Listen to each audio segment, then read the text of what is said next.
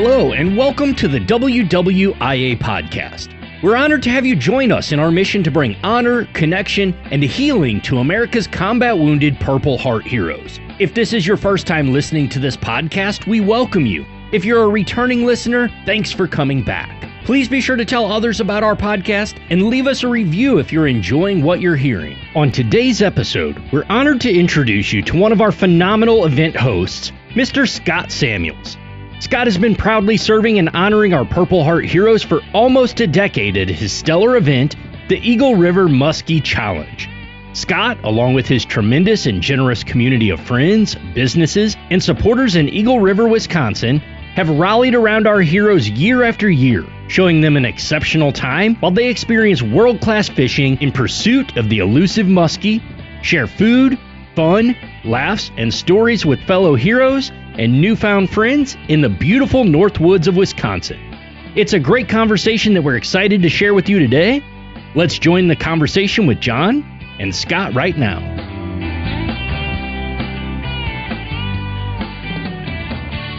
Hi, I'm John McDaniel, the founder and CEO of the Wounded Warriors in Action Foundation. We're a national 501c3 helping our combat wounded. And this is our podcast, Honor, Connect, and Heal. And I'm super excited today because I have with us one of the greatest Americans I know. His name is Scott Samuels. He hails from Eagle River, Wisconsin, which is way, way up north. And he's been energizing his community for coming up on 10 years in support of the foundation and our work. And they have a mission that's called Eagle River Muskie Challenge. And without further ado, welcome to the program. Scott, how are you? I'm good, John. Thanks for having me on your podcast. Absolutely. And you know, we both got smiles on our face because we're looking at each other on the video and just recording it. So it's really good to see you. I understand you are currently in Miami. Is that correct? I am, yes. Mm-hmm. Excellent.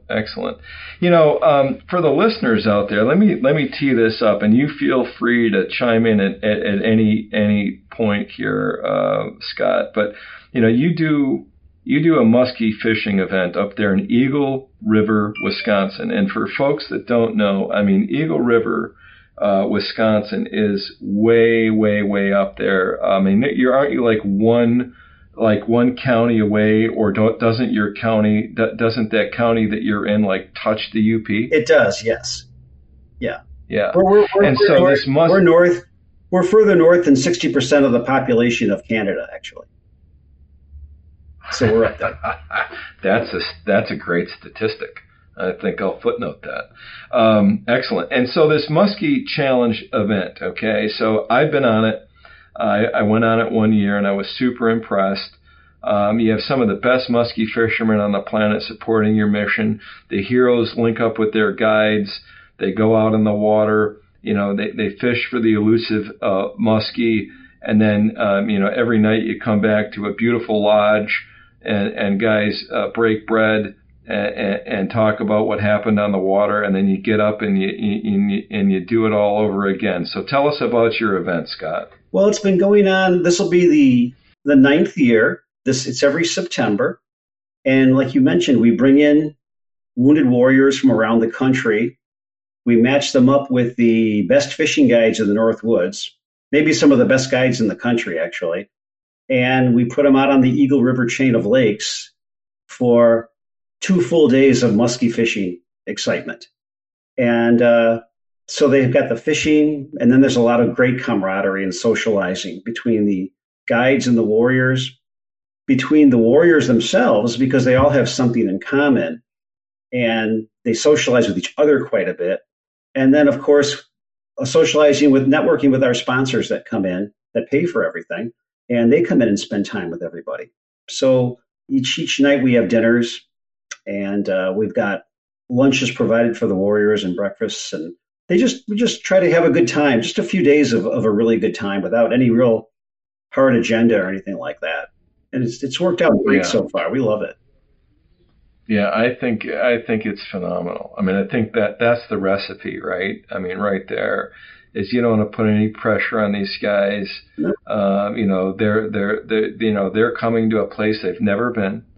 I mean, can you imagine, living in Tupelo, Mississippi, and then coming up to Eagle River, Wisconsin in the fall, which, is gorgeous. Not, 9 times out of 10. Sometimes you get some snotty weather up there that time of year, but it's just a beautiful part of the country, and to experience that up there on the chain of lakes, and to pursue, the muskie. Now let's talk about the muskie for a second, right? I'm an old Wisconsin guy. I grew up in Wisconsin and have fished all over the state for muskie and other freshwater species. But the muskie was the one fish that kind of keeps fishermen up at night. And for those that don't know, it's true. I mean, literally and figuratively.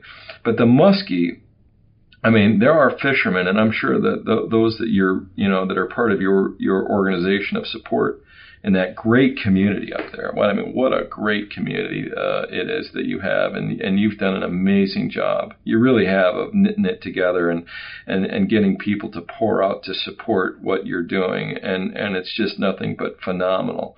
But these muskie fishermen, as you mentioned in the opening, are probably some of the best muskie fishermen on the planet. They really are. They're in the sweet spot of where the big muskie or muskellunge live. And it used to be, when I was growing up, chucking big plugs at these dudes. It used to be that the muskie was referred to as the fish of 10,000 casts, which meant that you had to throw something at it 10,000 times before maybe you got a bite. And now that's changed considerably because our methods, what we're fishing with, how we're fishing them, and of course the resource itself has been, I think, heavily protected, guarded, and great conservation effort. Not everybody, most people today are returning these fish to the water, not killing them and eating them. I mean, I've never seen a muskie killed. I've been fishing for a muskie my whole life. I've never killed one. I've never seen anybody kill one to eat it. Now, there's nothing wrong if you do. I mean, I don't have anything against that, but I think most fishermen are returning them to the water. So, talk about a little bit about this muskellunge. And for those that don't know, his eyes are set forward in its head, okay, and it's green and it's slimy and it's camouflaged, and they get up to about in excess of 50 inches. Okay, so that's a monster fish, right? And they're big, thick-bellied, and they got a mouthful of teeth, and they're predatory in nature. And boy, when you hook one of those dudes, you know it. So, tell us about, why, your little bit of experience about what's happening on the water, with these guys that are pursuing, these fish, and why are you motivated by the muskie? Well, they're as you mentioned, they're the top predator out there. And they're the great equalizer. It's, I've run muskie tournaments in northern Wisconsin for years, and you see the top pros out there fishing, and then they might not catch anything. The ones who know everything might not catch anything. Exactly. And then some father-daughter team that might fish a few weekends a year will come out and will win the tournament. You never know what's going to happen, which is one of the attractions of that fish. You never know what's going to happen. It could be really hot one day, and now I found the bait that really works on this lake. So this is it. Yeah, then you won't catch a fish for 10 years on that bait on that lake. Following that, you never know what's going to happen. Which makes it so exciting just to see what. And they tend to follow the baits in a lot, John. So even if you don't catch anything, to have a big fish, just follow it, especially like a topwater bait. To have that fish. Yeah. Their fins are out of the water. They're slowly coming in. There's nothing like it in the world. And it's love. And you should hear our warrior. Well, you've heard our warriors describe their day on the water. Even the ones that haven't caught anything, just to see a fin or to see their head. They'll remember that for the rest of their lives. And that's our job, is to provide those kinds of memories for them. And if they catch one, it's a plus. As you know, you did pretty well when you were here, which was good. But just to pursue them and to see them, and we get a lot of warriors that don't really know what it's like, but they leave here. I mean, really, just energized about it. It's pretty exciting to see. You know, what comes to mind when I muskie fish is combat. And the only reason I mention that is because, you know, I used to describe, you know, when people would ask me, or, you know, I had the occasion to talk about, you know, experience in combat, and I didn't make this up. So, you know, I'm not saying I came up with this. I just repeat it because it made a lot of sense to me. And that is that, you know, combat is like 99 minutes of sheer boredom interrupted by 1 minute of, you know, of sheer panic, you know, exactly and that's kind of, that's muskie fishing. It is. You know, you might be out there for 4 or 5 hours, mm-hmm. you know, until your arm wants to fall off. And then, you know, all of a sudden, there he is, you know, and you've got him. So to shape this for the audience that's out there that doesn't know, you know, you might spend all day out there, you know, chucking chicken feathers or plugs or whatever you got at this thing, or soaking, you know, chubs down below the surface and not have a bite. But, you know, so, you know, if you catch one muskie in a day, you know, I think you just raise the flag and declare victory, regardless of how big it is, right? And you know how you can tell when if you go on the social networks, there's a lot of these muskie fishing discussion groups. They'll talk about mm-hmm. their day. They won't say that. They'll never say they didn't catch anything. They'll say, well, we saw 14 and we had up to the boat. I had 4 follows. We couldn't get them to hit. They kind of talk like it's the fish's fault for not cooperating. They won't say they didn't catch anything. You know, because that's how hard it is. Just I know. is everything. So it's funny. I love it. Those. I'll tell you. You know, my first experience with a muskie was up in your neck of the woods, up near Eagle River. 2 of my good high school buddies. We weren't actually in high school. I think it was the summer before high school. You know, Stu Strunzi, Grady Kuhn, and Johnny Mack heading up to the north woods of Wisconsin. We stop off at a bait stop, you know, and we're going to pitch tents and sleep up there, you know, out in the, you know, campgrounds or wherever, and fish for muskie. And Stewie was trailering his boat, and so we stop in this sporting goods store.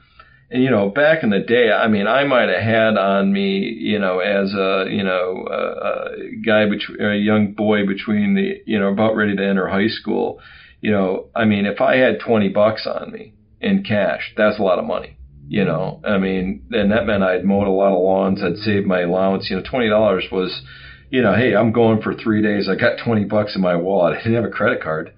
You know, so we stop in this bait store, and I'm looking at all these musky lures, you know, on the wall, and I made the mistake of going, you know, what are they biting on? And the dude's like points to the biggest, you know, Mepps, you know, spinner that is on the wall. And of course, it's like, you know, $12, you know, and I'm like, I'll take it, you know. So I take the only $20 I got, and I buy a $12, you know, Mepps, you know, musky lure that, you know, it's got a treble hook on it, you know, about the size of my palm, you know, this monster thing with a big spinner on it and this bucktail looking deal. And both my buddies are like, dude, I can't believe you just paid $12 for that thing. You're not going to catch anything. Mm-hmm. And so we're out there fishing, and for like 2 or 3 days. And at one point, you know, I'm like, you know, throwing this thing at kapooch, and I'm just cranking it in, and I get it close to the boat, and the whole water column moves, like the water column, you know, and he comes up and he grabs this thing. And then he takes it under the boat, and, you know, because he hit it so short, like, you know, they'll follow right up to the boat. And you're supposed to figure eight. I didn't know anything about figure eighting at the time. I was just cranking it in. And he grabs this thing, and he starts to pull the whole rod and under the boat, right? And so now he's under the boat, and I don't know if my drag wasn't quite right or whatever, but ping, and there goes the rod. And I just remember laying down in the boat, you know, which had been leaking, so there's water and, you know, and whatnot in the bottom of this, you know, aluminum boat, and I'm just laying down there in the fetal position, just thinking, oh my God, I had one, and I lost it, you know. But everybody who muskie fishes has got a story similar to that, and it's why you go back. Yeah, you never. It's like playing golf, kind of. You never really get it. We all make mistakes too. Sometimes we do everything wrong, and we'll end up netting the fish.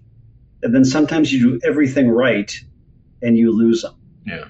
It's you never know what's going to happen, which is yeah.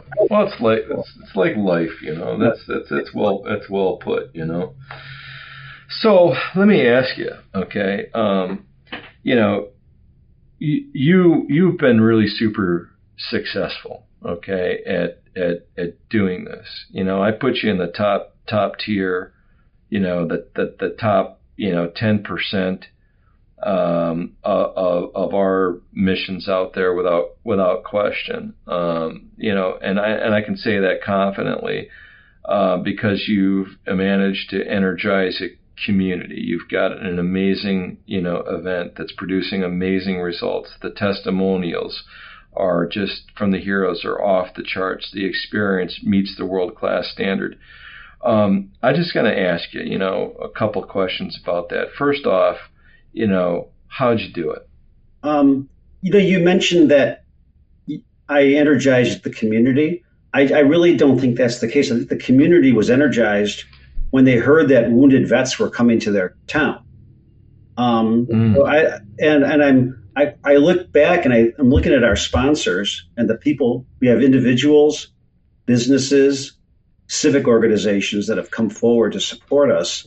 I can't think of anyone I really had to give a sales pitch to, John. Seriously. All we had to do was let them know, look, we've got 8, 10 Purple Heart combat wounded vets are coming in. We have to cover their expenses. We're going to just show them a good time because they deserve it. I mean, they deserve the best. The resort, the best food, the best company. They don't deserve anything less. Can you help us out? And they just started stepping forward. So we didn't really have to energize anybody. That's just the kind of people that live in the area, the businesses, the associations, individuals. They just came forward. In fact, I remember 10 years ago, and I'll mention one. I don't like to mention one sponsor because they're all equally important to us. I remember 10 years ago when we first announced this on social media, in 15 minutes after I announced it, we got a call from, it was Sweetwater's, a restaurant and bar in Eagle River, a call from the owner saying, what can I do? I just saw this. What can I do? Immediately. She wanted to help. Yeah. And then they just came in after that. Yeah. We had a church in a part right over the border in the UP. Not a lot of money, not a wealthy community at all. That just took up a collection, and they're the ones that cover those nice, those beautiful fishing reels that we give each warrior. Yeah. I mean, I could go on and on, but nobody was really we didn't really have to sell anybody on coming, which is, it's just wonderful to see. Yeah.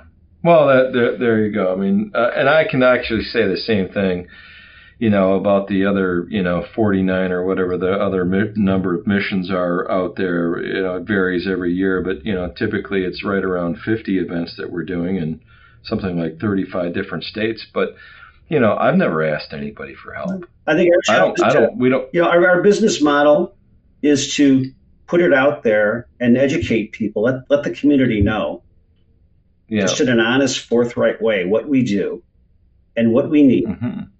And we just show this to them, and this is what we need. Can you help us? And that's just how we do it. And it works well. I hope by the time this airs that there's plenty of people up there in the Eagle River, greater Eagle River community, because I know it bleeds beyond Eagle River up there.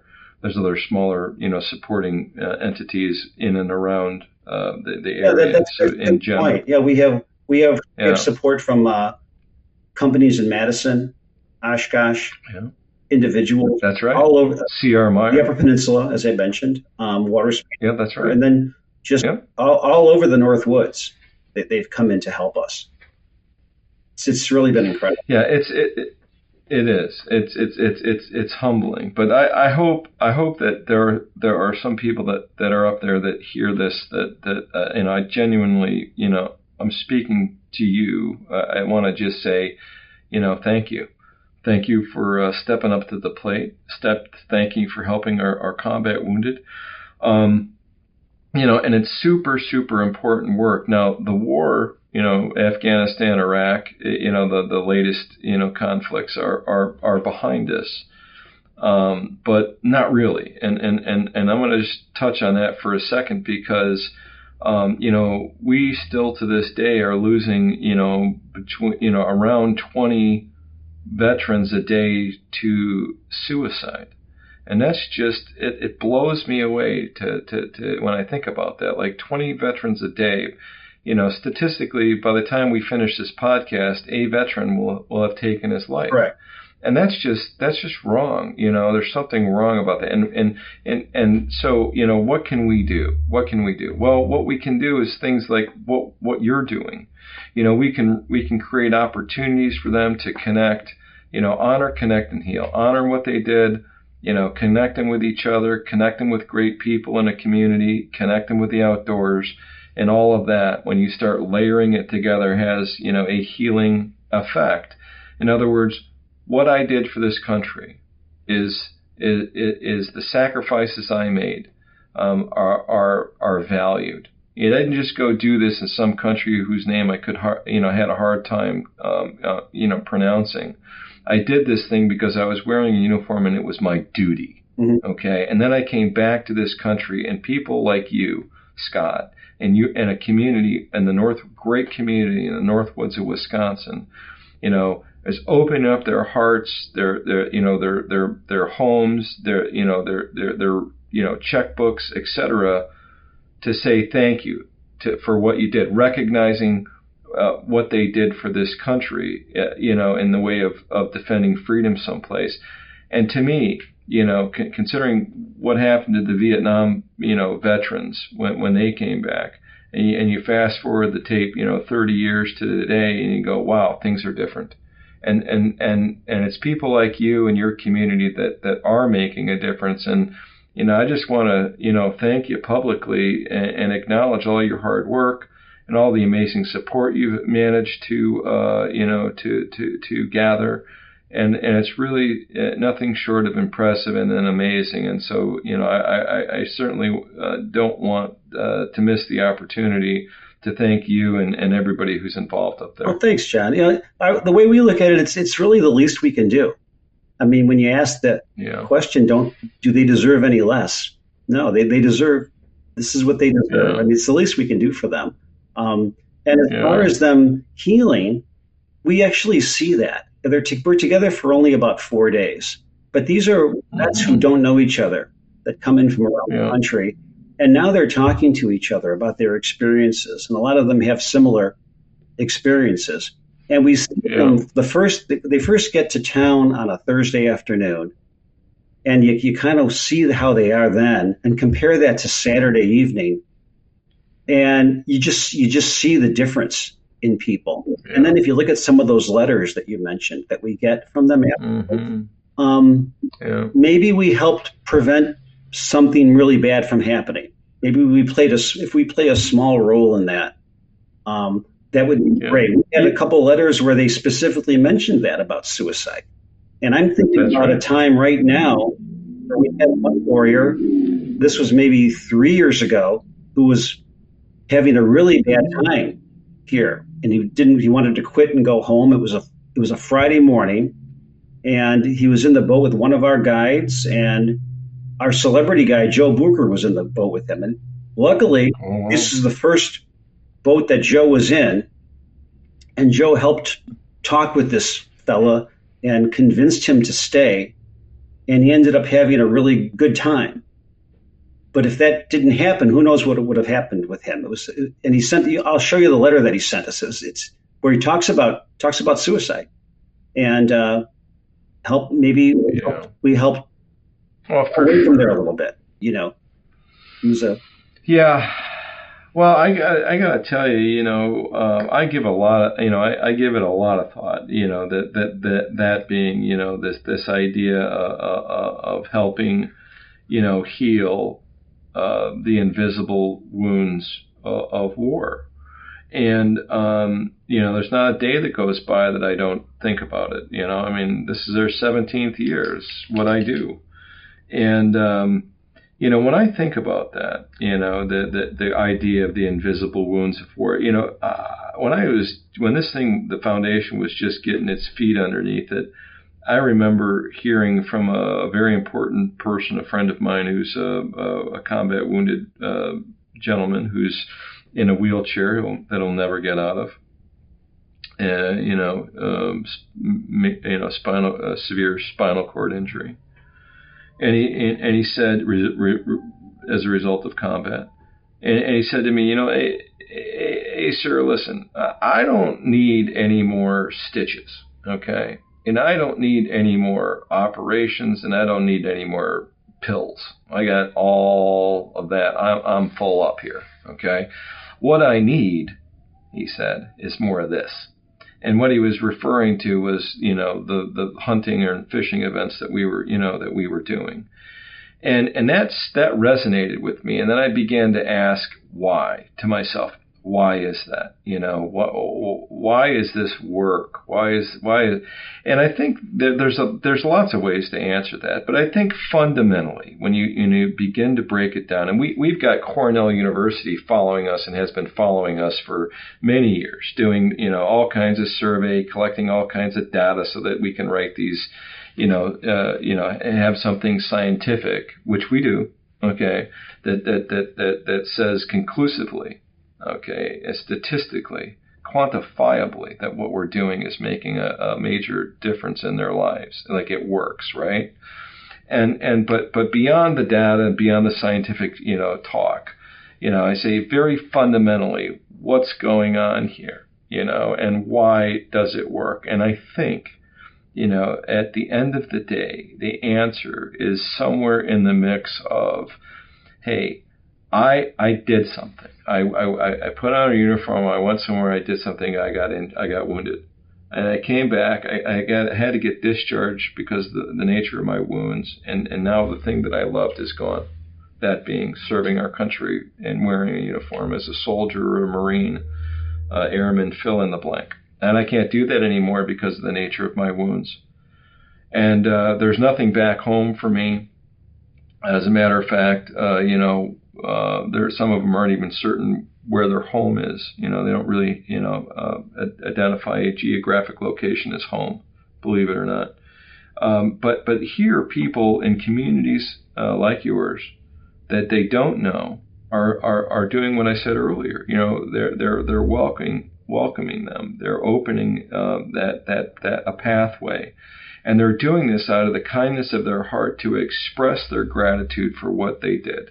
And that right there, I think fundamentally, that right there is something that gives them, it validates what they did, right? I'm not a psychotherapist, but it validates what they did, mm-hmm. and then it connects them and establishes, connections and creates a lot of really positive memories that supplant those that aren't so positive. That's what we try to do. That's kind of our mission, is to try to do that as much as we can for the short time that we have them in our community.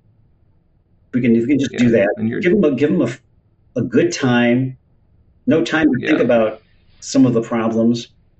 Talk to other warriors that have been through similar circumstances. I see that helps, and and just give them some great memories to take home. It's a great feeling. That's phenomenal. Yeah, that's it. Okay, so I had to ask you, when you look back on your event, you shared, one story with us there, where a guy's life was changed, and Joe helped us do that. I'm sure with the fishing guide as well. And his name escaped me. The guy was Brent Kodrowski. Was his guide. Okay. And excellent. Joe Bucher, our celebrity guide, spends time in every boat with every warrior. It just so happened that that was the first boat he was in. If it wasn't, if it didn't work out, then Joe did a great job dealing with this warrior and his problem. So if the timing was different, who knows? He could have just gone back to shore and gone home, and who knows what would have happened. Yeah. So it just happened that way, and it worked out well based on the letter that he sent us afterwards. Yeah, so it's very, very powerful. It certainly is. Do you have do you have any other memories or scenarios that have occurred in the 9 years that you've been doing this that stick out in your mind that you'd like to share with folks? Yeah, I watch I'm out on the water and I'm always watching the warriors working with the guides, and they might have some trouble fishing first with their cat. It's not easy to get the technique down to do that, to musky fish. And the patience of the guides working with them, and to see their excitement, like we mentioned earlier, when they're able to really to cast the rod and reel the right way and to see a fish. And I'm trying to think of a specific. I tell you, I'll take this. It's like I'll take this opportunity. Before you, one and we all get excited too, because I've been doing this for a long time. My father took me musky fishing when I was really little, and so in Eagle River, and I had my warrior in the boat a couple years ago, and I go now, and I put on a new bait, and I'm like, now watch, I'm trying to be like the official guide. I'm not a very good guide. I just like to fish. But you actually guide. You actually do the job too, right? You're out there in your boat guiding. I'm out there with them. I love that. Yeah, me too. I watch closely, and I'll show you how to use this bait. And when I'm explaining, here comes this big fish comes up. I'm like, and I immediately become like a 6-year-old. And I yell, I probably swore or something. I don't know what I did. Yeah. Oh my God, he grabbed, and then I give the rod and reel to the warrior who brought the fish in, and then I gave him the bait to take home, actually. And oh my God, we had a great time. We just had, even if we didn't catch that fish, the whole thing was hilarious. And it was just, and every one of our guides has experiences like that. I think we have 8 to 10 guides every year. They'll all have memories like that. And for the warriors to take home with them. We had a young lady, a wounded vet. She's from Kentucky or Tennessee. This past year, she's with the person who founded this with me, Bill Jacobs, with him, and her experience didn't catch the fish, but just the experience of seeing them and almost catching them, just to hear her talk about that, she'll remember that the rest of her life. And every one of our guides has stories like that with the warriors. It's what's wonderful. When I was there, I remember, of course, for those that aren't familiar, in the fall time, musky fishermen have an opportunity to fish with live bait, chub suckers, whatever you want to call them. And I learned, a few years ago, I was like, I remember, going to a couple of musky guides in the summertime. We were up there, and I said, well, why don't we use, suckers, because it's summertime. When I go fishing in the fall, that's what they're hitting on all the time. And, of course, the answer is because they can't keep them alive, because they don't like the warm, they got to have cold water. So, okay, that makes sense to me. But anyway, so we're fishing. I'm fishing with my guide, and he says to me, okay, so, when this rod starts going click, click, click, because the drag set real low on the drop line with the sucker on it. He goes, when that line starts going click, click, and it's being pulled out by a muskie, he goes, I'm gonna grab the rod, and he goes, I'm gonna hand it to you, and when I tell you to set the hook, okay, he goes, I want you to try to break the rod. And I go, got it. That's all you got to say to me, man. That's it. And so that happens, in fact. And I'm, I'm not a small guy. I can bring it still. And so the rod starts going click, click, click, and he grabs it. He makes, waits a little bit, makes sure that the fish has got it, and then he gently hands me this rod. And for those that don't know, muskie rods are more like pool cues. They really are. They're not like your, standard 7-foot, medium action, spin casting rod. No. These things are heavy duty deals. Like they look more like a pool cue than they do a fishing rod. They're thick and they got a big, tough spine on them. And anyway, so he hands me this St. Croix rod, right, and muskie rod set up just for that. And then he goes, okay, set the hook. And I lean back like coming from East Jesus to try to break this rod. And I put so much horsepower on it, the muskie comes flying, okay, out of the water. Scott, it comes flying I pull it right out of the water. And my guide has got the net in his hand waiting, he's all ready to land this fish.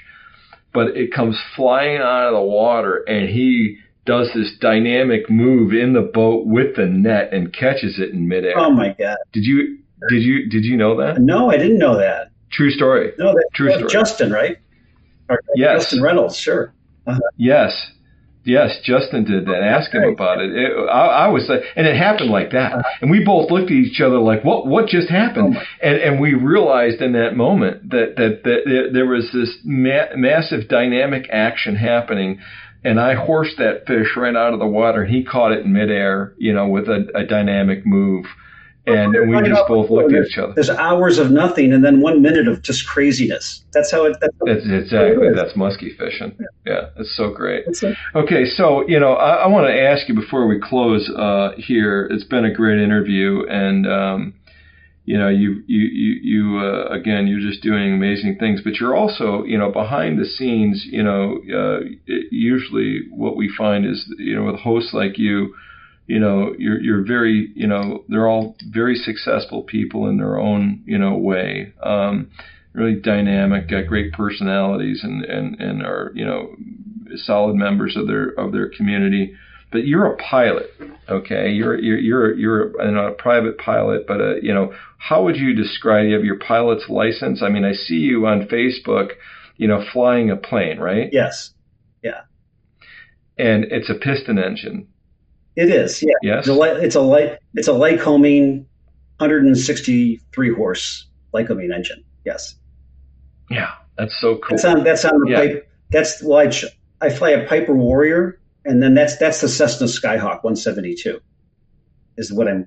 That's a cool plane. Yeah. Yeah, it's a Cessna. Good for you. Yeah. Yeah. So you're a pilot. And you do that. And I love to see those pictures. And you're also, and I'm going to put you on the spot here, but you're a boxing aficionado. I mean, you told me you wrestled, in high school, but and I love boxing too. I mean, I wish there was more of that in the world, but so what's your connection with boxing? Well, I was always a big fan. Okay, ever since March 8th, 1971, which is when Joe Frazier beat Muhammad Ali. First there. Was that the Thrilla in Manila? No, that was the third fight. This is the first fight at Madison Square Garden, actually. Is that your favorite fight? No. My favorite fight is actually an amateur fight between Leon Spinks and a Cuban named Sixto Saraya, where Leon won the gold medal in '76. Go on YouTube. Was it a great fight? Go on YouTube. Yeah. Look at that.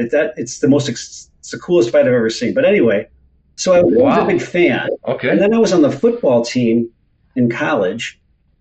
We go to your town of Oshkosh, Wisconsin, in Titan Stadium. Mm-hmm. I break my hand. And I'm like, these guys are so huge. I'm like so little. And I got to do something else. So I joined the boxing team. Because then you're only in there with guys that are your own age, right, or your own size, right? Right. So the weight category. I was at UW Stevens Point, joined the boxing team, did well. I'm like, I couldn't see because of my glasses. You had to take my glasses off, and I had terrible vision. But with boxing, you just have to be close enough, kind of throw, without hitting the ref, you just kind of try to hit with the vision that you see in front of you, and it was fun. It was a short career, but it's just something that's always interested me. And so since then, I've always followed it. And it's changed a lot. It's not as big a point. It's not big in popular culture like it used to be, now. But the history of it is exciting, and I collect autographs of some old fighters. Like I've got Jack Dempsey and Max Schmeling and Jack Sharkey, a few other old world champions and things, and it's just a lot of fun. Very cool. It's a good time. Yeah. And I try to fly every week, not so much down here in Miami because it's a little bit more. Yeah. The airports are more intimidating down here than they are up in the North Woods. A little busier, a little busier down there in that line.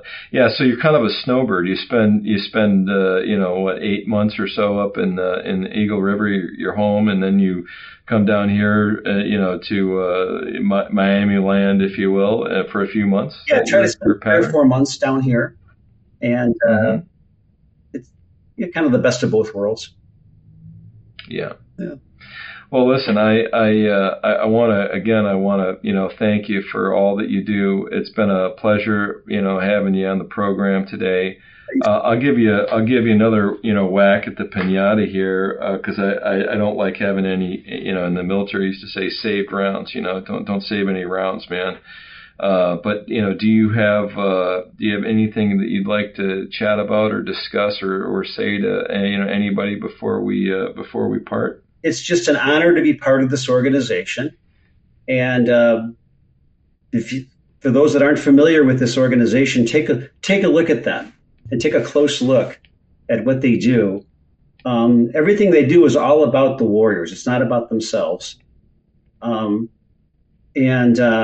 we're just honored that we're able to just give these men and women a few days of having a good time, and to thank the guides, the volunteers, and the sponsors that make everything possible. And the fact that we never had, like I said, the fact that we never had to sell them on anything. We never had to give anybody the hard sell or the sales pitch. They just came forward just to thank everybody that did all that.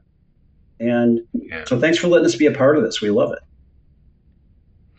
Well, thank you. I mean, if it weren't for folks like you and your community that stepped up to the plate, we would certainly not be where we are. And so hats off to you again. Your leadership is obviously a critical piece to this thing. You're a great leader. I know you probably don't think about it like that, but I'm most certain that that's the case. And you guys have really helped the foundation a lot, touched a lot of lives, and the resource that you guys have are producing is really changing and in some cases saving lives. And what I'll say in parting real quick, I meant to say earlier, but not to end on a sad note, but going back to the to the suicide bit. Part of this is to bring awareness to people too, the general public. And that's why this topic keeps, popping up. But, because there are things you can do to help. You can get involved, you can go to our website, at the end of the show here, you'll be presented an opportunity to, figure out how to, options for getting a hold of us and getting involved. But the thing of it is that the average age, of the veteran that's taken his life, I would have guessed, if you had asked me, I would have said, mid-30s. I would have guessed that, right? But the statistics, according to the Veterans Administration, put that age closer to 50. And I go, wow. I start scratching my head, and I'm like, geez, these guys have saw their first combat when they were in their early 20s. Sure. 30 years later, they're taking their life. It's amazing. Isn't it? Now, here's the newsflash. No. Right. I know. Listen, here's the thing, Scott. Check this out. And so I asked my staff, because we have some data. We have the data. We have a database. They tell us how old they are when they were born. I won't share it with anybody, but we use it for things like, okay, hey, what's the average age of the average veteran in our population? And we have a database. The government didn't give us this. It took us 17 years to accumulate the data that we have, and we don't ask for much from them. But anyway, the average age of the veteran in our population, the Purple Heart community that has volunteered to be part of what we're doing, is 38. Mm-hmm. And so what does that tell you? That tells you, because we've had, I think there's one documented record in our population in 17 years of a veteran taking his life. Now, when you compare that to the national average, you go, wow, there's something going on there. Mm-hmm. You've only lost one veteran, and yet we're losing, 20 a day to suicide. What's going on there? That's what, Cornell University and the study is going to help us, understand, but better understand. But what that tells me is that the bow wave, is coming. Mm-hmm. If the average age is 38, of our veteran population right now that we're serving, and the average age of the veteran taking his life is 50, that means in 10 years plus or minus, that's why what we're doing now is so important. It can make a big difference. Absolutely right. Absolutely right. So anyway, keep that in mind as we progress forward.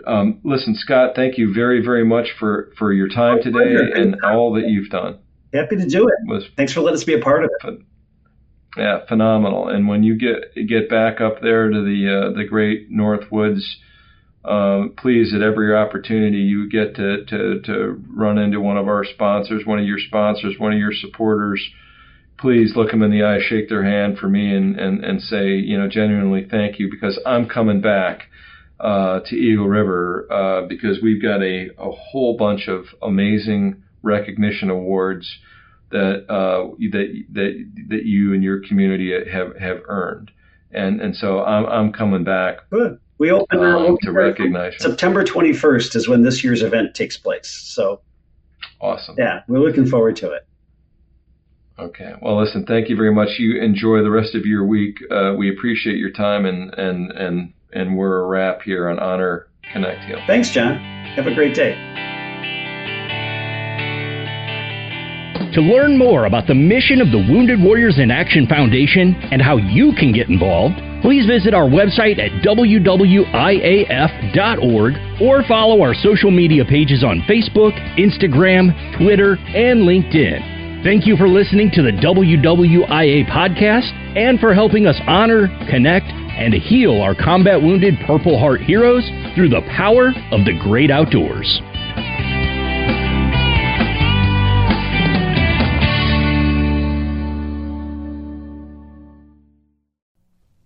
If you like what you're listening to here and would like to join our team in our mission to bring healing power and recovery to America's Purple Heart heroes, please become part of our Sponsor a Hero team by clicking on the link in the podcast notes or by going to WWIAF.org/sponsor.